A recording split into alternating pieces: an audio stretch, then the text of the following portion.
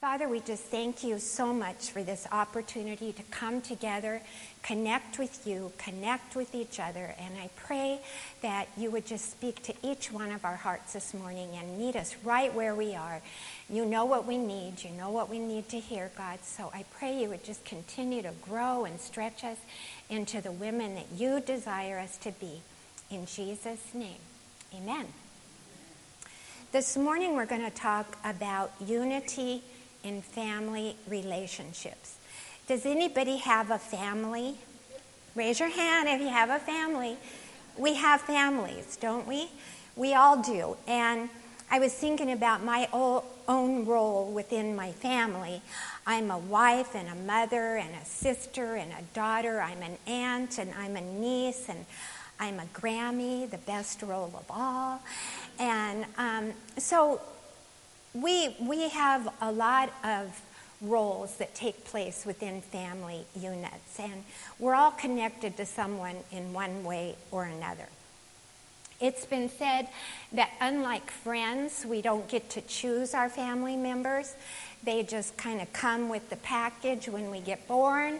We're not asked if we would like this group. I remember when my little nephew was born, we were in the hospital, 20 people staring at him, and he was looking at us like, am I part of this? You know, it's like it just happened. So I love when our own Pastor Gary said that every family has a few nuts in it.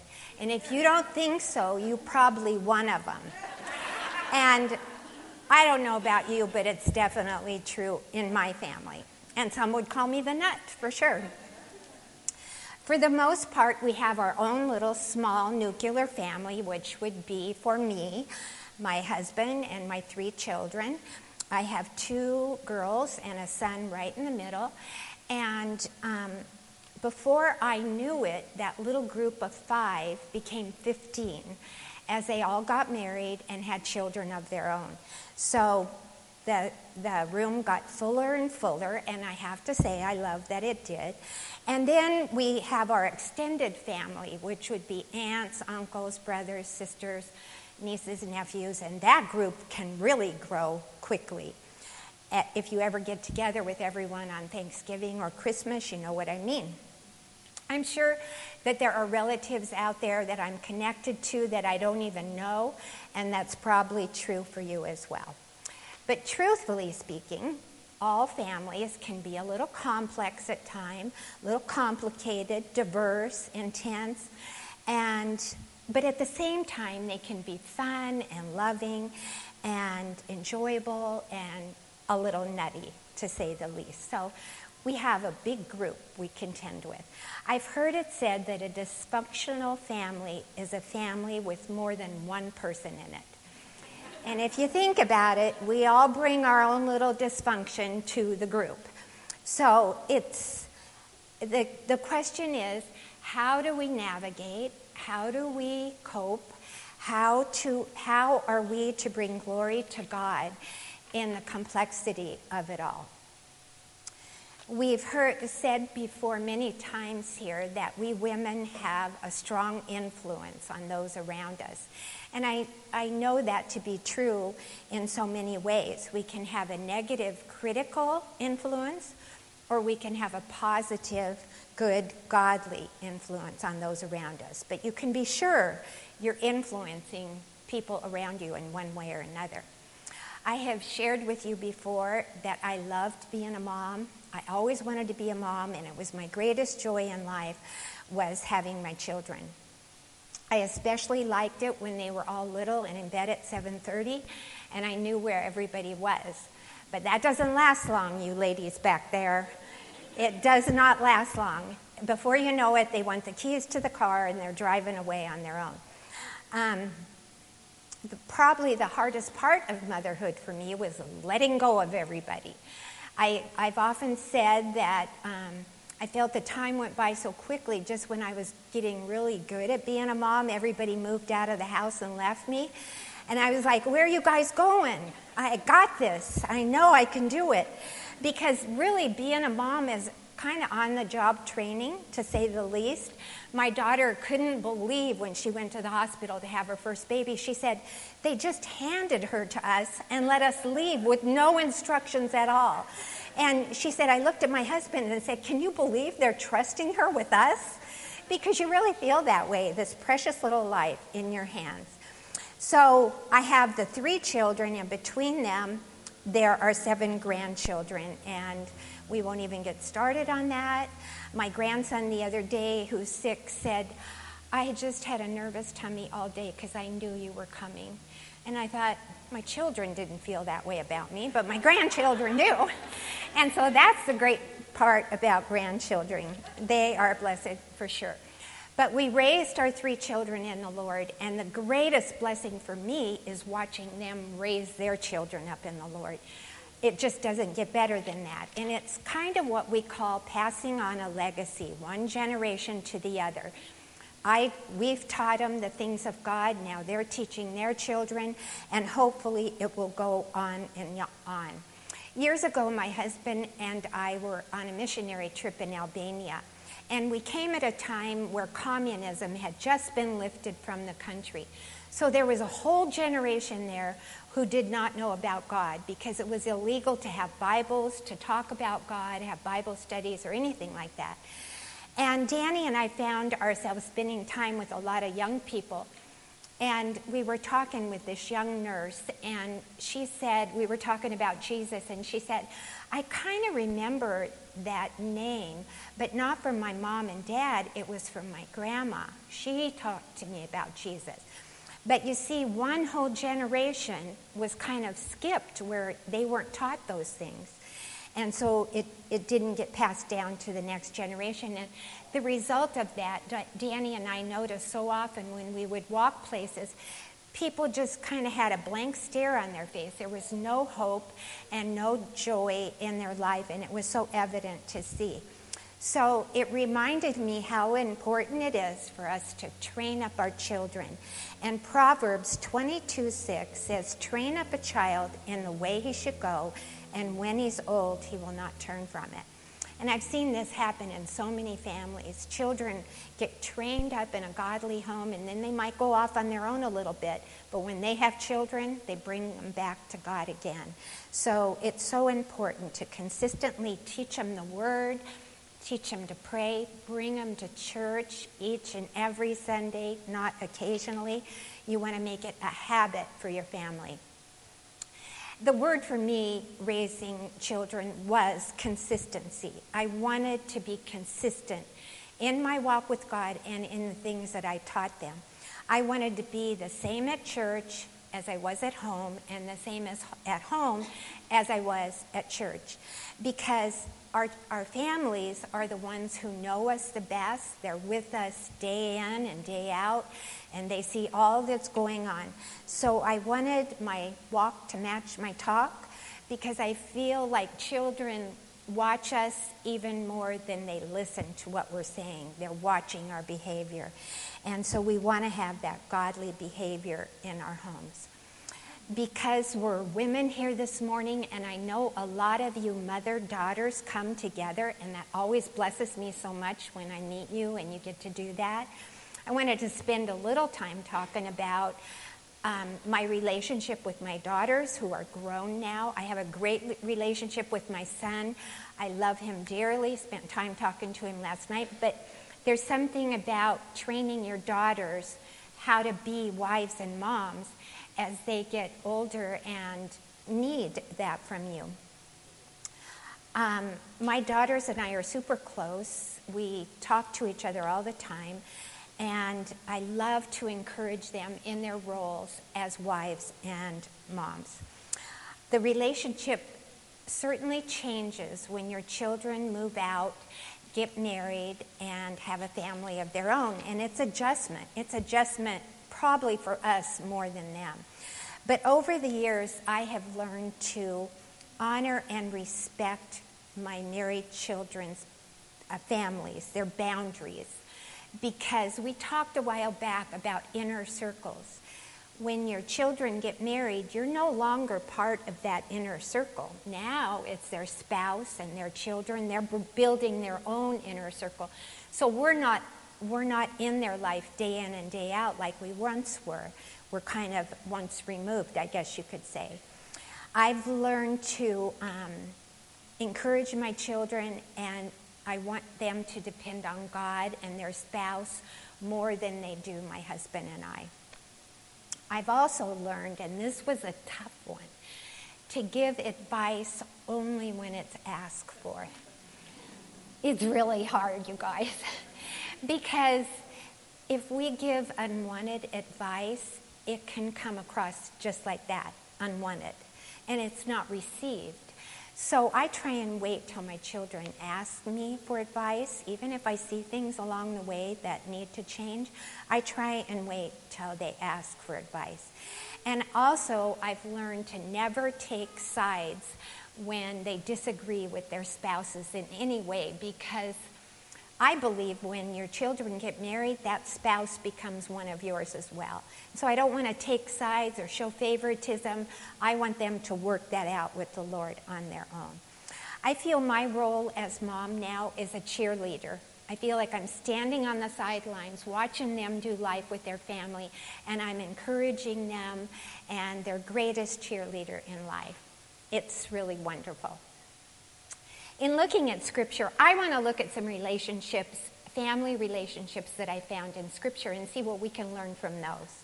In looking at Scripture, we meet a mother-in-law and a daughter-in-law in the book of Ruth. And these are two women, Ruth and Naomi, and they're a beautiful example of blending their lives together and modeling a good relationship with one another. If you've never read the book of Ruth and you have time this week, I encourage you to do so. It's not that long. It's a story of love and loyalty and redemption, and it will bless you for sure. But, of course, for the sake of time, we can't do that, so I'll just kind of walk us through it. Naomi, the book starts with Naomi losing her husband and her two sons, and she finds herself left alone with her two daughter-in-laws. She encouraged both girls to go back to their own family, back to their homeland, and continue on with their lives. And Orpah kissed her mother-in-law goodbye and went on her way. But the Bible says that Ruth clung to her, saying to Naomi, "Don't urge me to leave. Where you go, I will go. Where you stay, I will stay. Your people will be my people, and your God will be my God." As we read on, we find that Ruth came to know God through her relationship with Naomi. And they had a great commitment to each other, a great bond with one another, and they encouraged each other in this difficult time that they found themselves in. And they wanted the best for each other. So it's really a beautiful story of that daughter-in-law, mother-in-law relationship, which can be difficult from time to time for sure. Even as mothers of grown daughters, we still have much to teach them, but we also have a lot to learn from them. Because I'm learning that my girls, they might not do things just as I did. They might do things even a little better than I did. So I want to learn from them and teach them as well. My girls often call me during the week and they start with, "I have a question for you, Mom." And it might be a recipe question or a kid question or a Bible question or a friend question, whatever. But no matter what they're asking me, I always want to point them to what God says about the situation. Except if it's a recipe, I don't think that matters too much. But I always want to bless them and encourage them and lift them up in their roles as moms. And I tell them both they're doing a great job. I'm really proud of them. My youngest daughter said to me once, "Mom, sometimes I wake up trying to be like you, because when I get up in the morning, I kind of hit the ground running and spend my time with the Lord, and I get things done." And she was referring to that. But we should be able to say to our children, like Paul did, "Come follow me," or "imitate me as I imitate and follow God." Come, follow what I do, because I'm following him closely. We want our example to be a good one for our Lord, for our children. And it's such a blessed responsibility that we have to always point them to God, because they'll end up doing the same for their children. As we continue on in Scripture a little bit, let's look at a few more family members and see how they related to one another. In Luke chapter 10, we meet up with two sisters, Martha and Mary. And Martha and Mary and their brother Lazarus were close friends of Jesus. And as the story picks up, Jesus and the disciples were passing through their village, and Martha invited them to come to her home for a meal. And the Bible says as Jesus entered, he found that Martha was distracted and busy with all the preparations, while her sister Mary sat at the Lord's feet listening to what he had to say. We see two sisters, probably raised in the same home and family, but responding to Jesus in two very different ways. As we look at them closely, we see how different their personalities really were. Martha seemed to be a doer, a take charge kind of person, a little bold and outspoken, while Mary seemed to be quieter and gentler and a kind of a responder. Martha, in her frustration, as she realizes she's doing all the work and her sister's just sitting there, she marches up to Jesus and says, "Look at my sister. She's left me to all the work." And then she, in her boldness, she says to Jesus, tell her to get up and help me. And I always, every time I read that, I think you probably could have heard a pin drop, because who tells Jesus what to do? I mean, really? But he calmly and gently responds to her. "Martha, Martha, why are you so troubled and upset about so many things when one thing is needed and Mary has found the better thing?" Now, this is probably not the response Martha wanted from Jesus. And we don't see that Mary jumped up and ran into the kitchen to help her either. So obviously Martha is frustrated, irritated with what's going on here.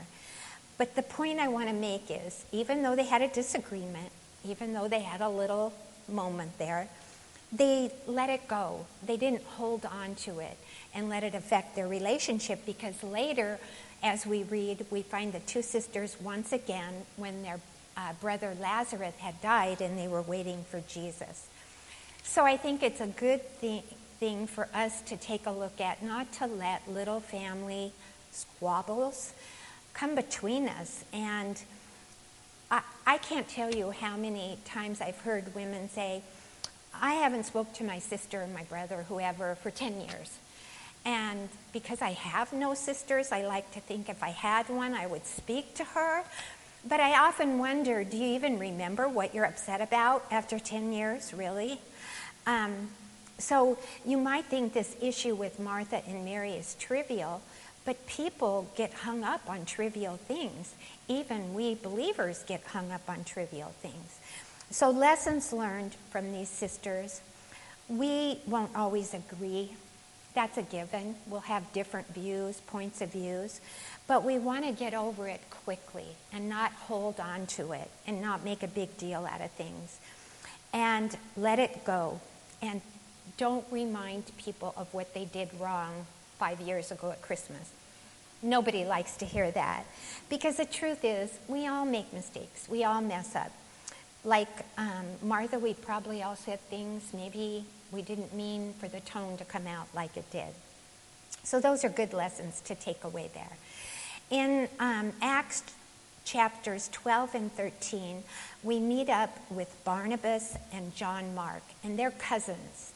They were cousins who went on a missionary trip together with Paul, and because John Mark was younger, he served as their assistant. So they're going together along the way, and the Bible says that on their second stop, John Mark left them abruptly and returned to Jerusalem. Now this rubbed Paul wrong. It didn't settle with him. He was disturbed, he was unhappy, and disappointed in the young man. And then 2 years later, while they were preparing for their next journey, Barnabas suggested taking John Mark once again on the trip. But the Bible says that Paul flatly refused. He wasn't going to have it. And as a result, there was a division in the teams. Barnabas ended up taking John Mark, but Paul chose Silas instead. So as you continue reading, though, I love this. You see that over time, John Mark proved himself and eventually reunited with Paul. And the Bible even says that he became a close friend and valuable to the ministry of Paul. So he was in a growing stage, and he learned from his mistake. And the lessons that I learned here is that we will all make mistakes. Family members will disappoint you, and they will let you down. But I love that Barnabas stood beside John Mark in spite of his shortcomings. He was patient with him and encouraging him, and he didn't give up on him. And I think how often we give up on family members, like, you didn't do what I wanted or whatever, and I'm never talking to you again. But you can see here, God wants to often work through situations like that. And I always think God never gives up on us, so we don't want to be quick to give up on others either. I have a story from my own family that kind of speaks to this issue. My husband grew up in a family where his father left the home when he was very little, so he never knew his father. And there were 6 kids in the family, so his mother ended up a single mom raising all these children. They didn't have much money, they moved often, and life was hard. There was very little supervision for the kids because mom was working so much. And the result of that, when my husband was young, he had a heart full of anger and bitterness towards his dad, resentment. Even though he'd never met him, he had all these hateful feelings towards him. When our daughter Erin was 11, she wanted to do a family tree. And she was going around asking everybody about family members. And when she got to her dad, he couldn't really go very far because he didn't know anything about his father at all. And so, in her persistence, she kept asking around, found out that he lived in Louisiana, and she got an address. She didn't know if it was the right address, but she got an address. And in her little girl way, she wrote a letter that said, "Dear Grandpa, you don't know me. My name's Erin. My daddy's name is Danny, and I think you're my grandpa." And she went on to say, "I'm doing a family tree, but I don't have any information." Well, some time went by. We didn't hear anything. We thought it was probably the wrong address. And then one evening, when she and I were home alone, the phone rang, and I answered it, and it was a man saying he was Erin's grandpa. And when I called her to the phone, she was shaking like a leaf. And he thanked her for the letter. He told her he would love to meet her and give her all the information that she wanted. So because of this call, when Danny got home, he ended up returning the call to his dad. And his dad asked if he could come out and stay with us for a few weeks. Now, this was no easy decision because we didn't even know this man at all. We had no idea. But God was starting to soften Danny's heart. He was at a place with the Lord where God was doing a work in him. And what took place over the next few weeks, honestly, it could be a movie. He stayed with us for 2 weeks, and he would go to church with us on Sunday, and he went to men's Bible study at night with Danny. And on the way home one night, he said, "I want what those men have. I want a relationship with God like that." So Danny ended up praying with his dad to accept the Lord, and he came unsaved. He left a changed man. He had a relationship with God. It was amazing to watch. Honestly, it was. Over the years, he would call Danny and ask him Bible questions all the way up till the time he died, and they would talk on the phone for hours about the Lord. But the story didn't stop there. Danny's mom got so upset that he had made peace with the father. She just couldn't understand. How could you forgive him? And Danny said, "How could I not forgive him? Because God has forgiven me for so much." He ended up getting to lead his mom to the Lord as well. So if you look at the transactions there. God moved on a little girl's heart in an innocent way, softened Danny's heart, brought these two men together, and both of his mom and dad became saved through the restoration that God wanted to do in that family. In Proverbs, it tells us that hatred stirs up dissension, but love covers all wrongs. And honestly, that's what took place. Danny's past was like wiped out off of his mind, and he had a new relationship now with a dad who loved God like he did. And that's God's love, ladies. It's perfect, it's complete, it's healing, and it can do what nothing else can do. Another example as we move on that I found in Scripture is found in John chapter 1. And we read of Andrew, who was a disciple of John the Baptist, and he was met up with Jesus as Jesus was passing by, and immediately he went to follow Jesus. And then in verse 41, it tells us the first thing Andrew did was to find his brother, Simon Peter, and tell him he had met Jesus. And he brought his brother to Jesus. Jesus' words to Peter, "Come follow me," and follow him, Peter did, as he became a church leader and leader amongst the disciples as well. Lessons here, ladies. We want to share the Lord with our family as often and every chance we get, because you never know what God's going to do with a changed life. Share your testimony. They might argue with what you believe, but few can argue with your changed life. Encourage each other to come follow Jesus. It's the greatest thing that you can do for your family. You never know what God has in mind for someone. So let's face it, few families are perfect. I don't know any. Few run smoothly without squabbles from one time or another. How do we handle these conflicts? How do we handle strife when it arises in family issues? First of all, we need to remember who is behind the disagreement, who's behind the dissension.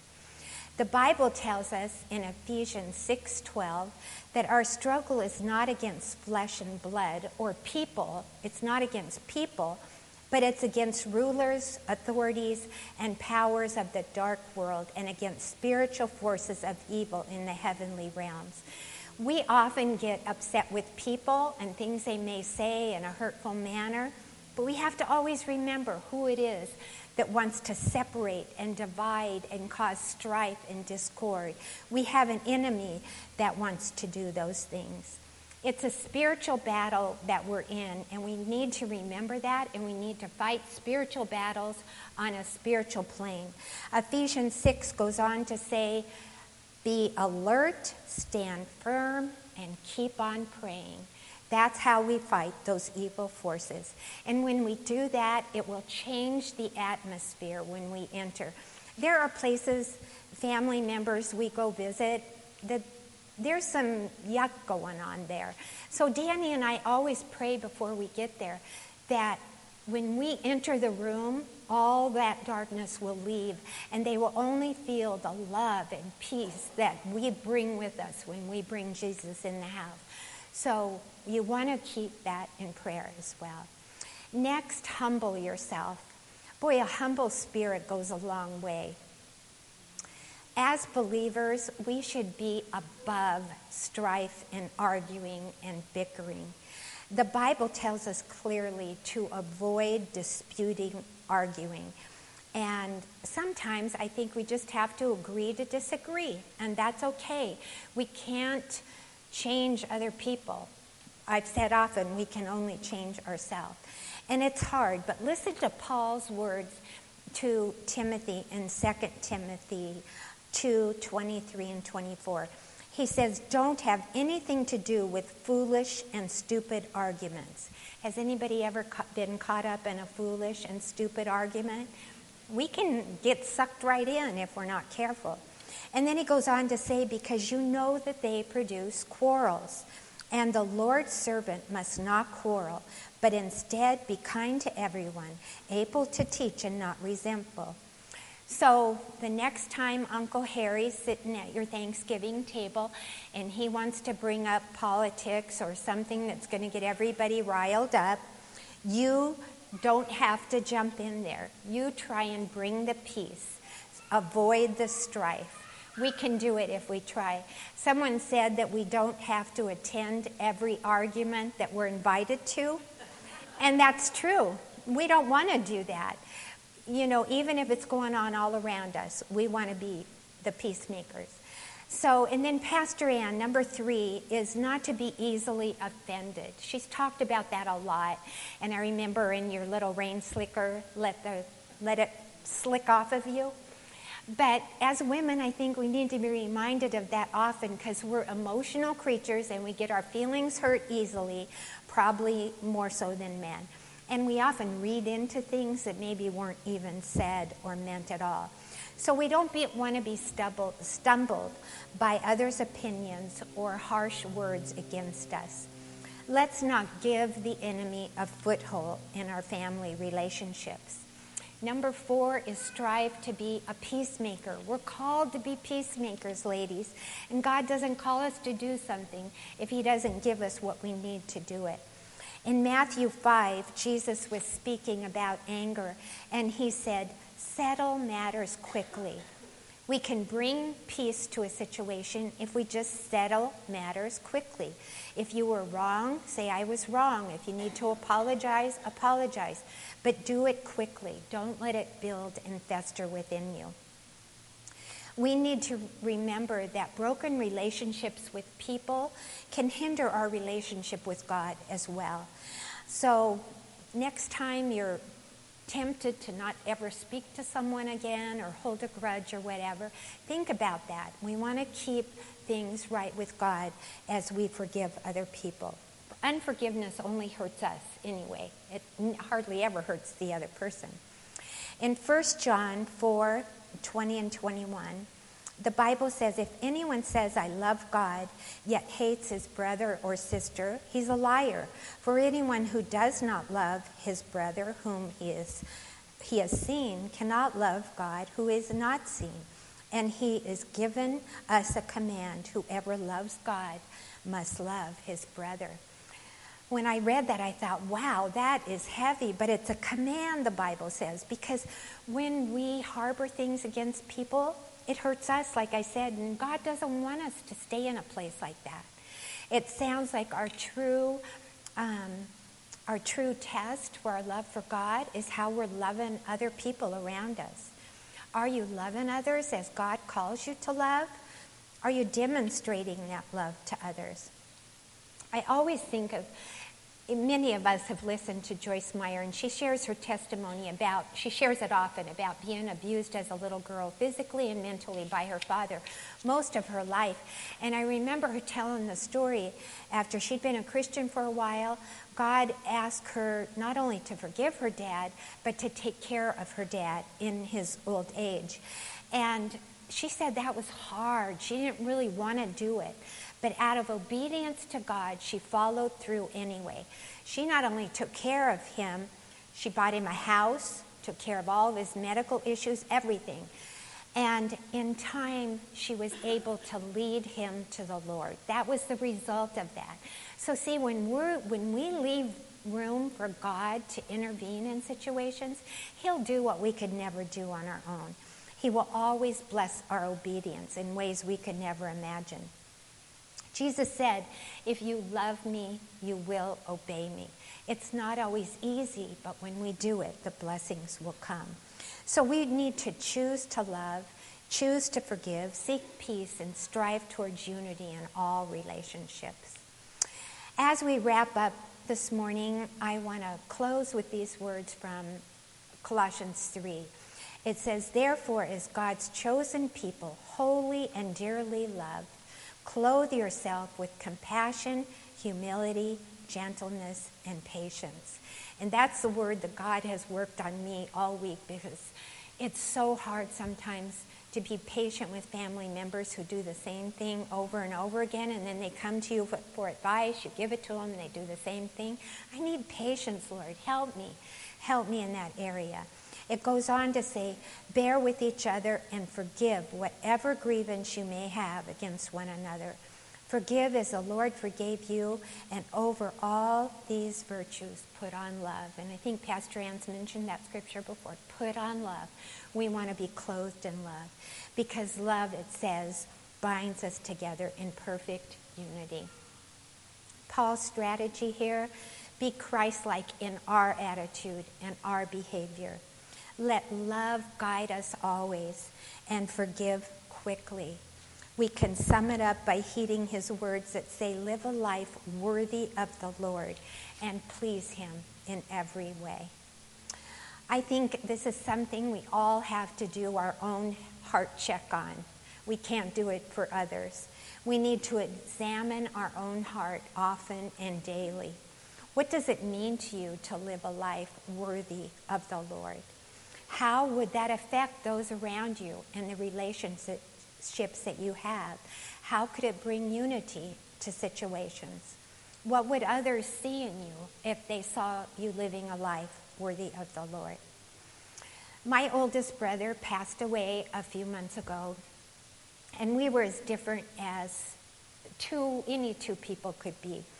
He loved to debate and challenge me, and I would rather avoid conflict.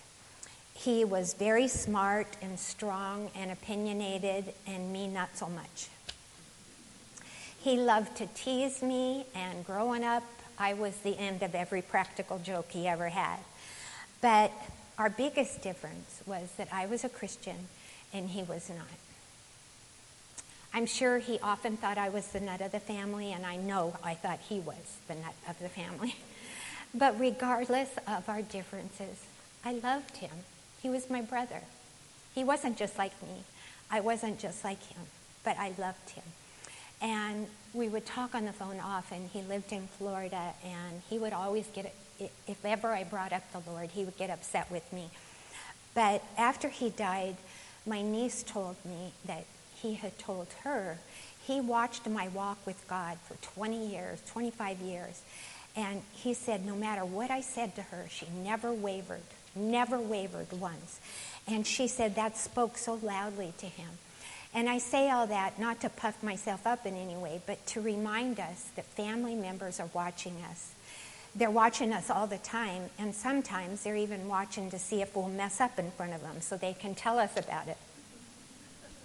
But we want to be loving and kind in spite of our differences, and we want our light to shine bright for Jesus, and we want to live a life worthy of the calling that the Lord's put on our hearts. The last time my brother called me, I remember I was sitting on the stairs, and he called to tell me that he thought he was dying. And I asked him if I could pray for him. And for the very first time, he said, yes, you can pray for me. And so I did. And he died shortly after that. But I don't know exactly where his heart was with God when he died. But I do know that he heard the gospel, and he saw the love of God demonstrated. And that's what I was called to do. So we can only do what we can do, ladies. It's up to God, and it's up to people. They have a choice. But the Bible tells us in 1 Peter 4, above all, love each other deeply, because love covers a multitude of sins. And I've seen that firsthand in my own family in such beautiful ways. When loved ones are gone, we'll never regret the time that we spent loving them, encouraging them, overlooking their differences, and striving towards unity in relationships. So let's be women who live above all lives, loving others, loving God. And it's so much easier than we think, because if we love God, he will help us love others. You don't have to work hard at it. That love will flow through you. The Bible tells us also to set our mind on things above and not this temporary world we're in. In other words, keep that heavenly mindset. View people as God does. All people valued, loved, and precious in his sight. And learn to enjoy your family, even the nuts in it. Enjoy your life and look and find the good in others. And when you do, You will be blessed, and so will they. In Jesus' name. Shall we pray, ladies? Father, we just thank you. Thank you for your word. Thank you, God, for all the work that you do in our hearts and in our families. Thank you for healing, restoration. I pray for any lady here who's been hurt by family members, God, that you would just help them to forgive, to set their heart and mind on you, and to give room for the healing that you want to take place there. And Lord, you can do what we could never dream of, but you can do more than we can ever imagine as well. And ladies, if you're here this morning, and we've talked a bit about choices that we have to make and responses, and one of the most important choices you can make is to come into that relationship with God for yourself. No one can do that for you. But if you're here and God's moved on your heart in any way, and you've never asked God into your life, or you're far, far away from him and want to come back, we're going to all pray this prayer. And it's not a fancy prayer. It's not about the words at all. It's about the condition of your heart. So let's all pray, ladies, together. God, please forgive me of my sins. Come into my heart. Change my life. And I surrender it to you. Help me to walk with you and follow you all the days of my life. In Jesus' name, amen. Ladies, that's such a simple prayer, but the benefits are more than I could ever tell you, ever share with you. The Bible says, if anyone is in Christ, he's a new creation. The old is gone and the new has come. So if you prayed that prayer, we have a book, this book that Pastor Gary wrote, and it's at your table, I think, to get you walking with God, what to do the next few days to get you on that path with him. And as you sit at your tables, we've got a little bit of time left. As you sit at your tables, I want you to do 3 things. Well, this is what I would ask of you. Don't leave here without Jesus. Don't leave here without a relationship with him. Don't leave here with unforgiveness in your heart for anyone, any family member. Let's pray about it. Let's talk about it. And at your tables, let's encourage each other on how to build strong family relationships that glorify God and bless us as well. So God bless you, ladies.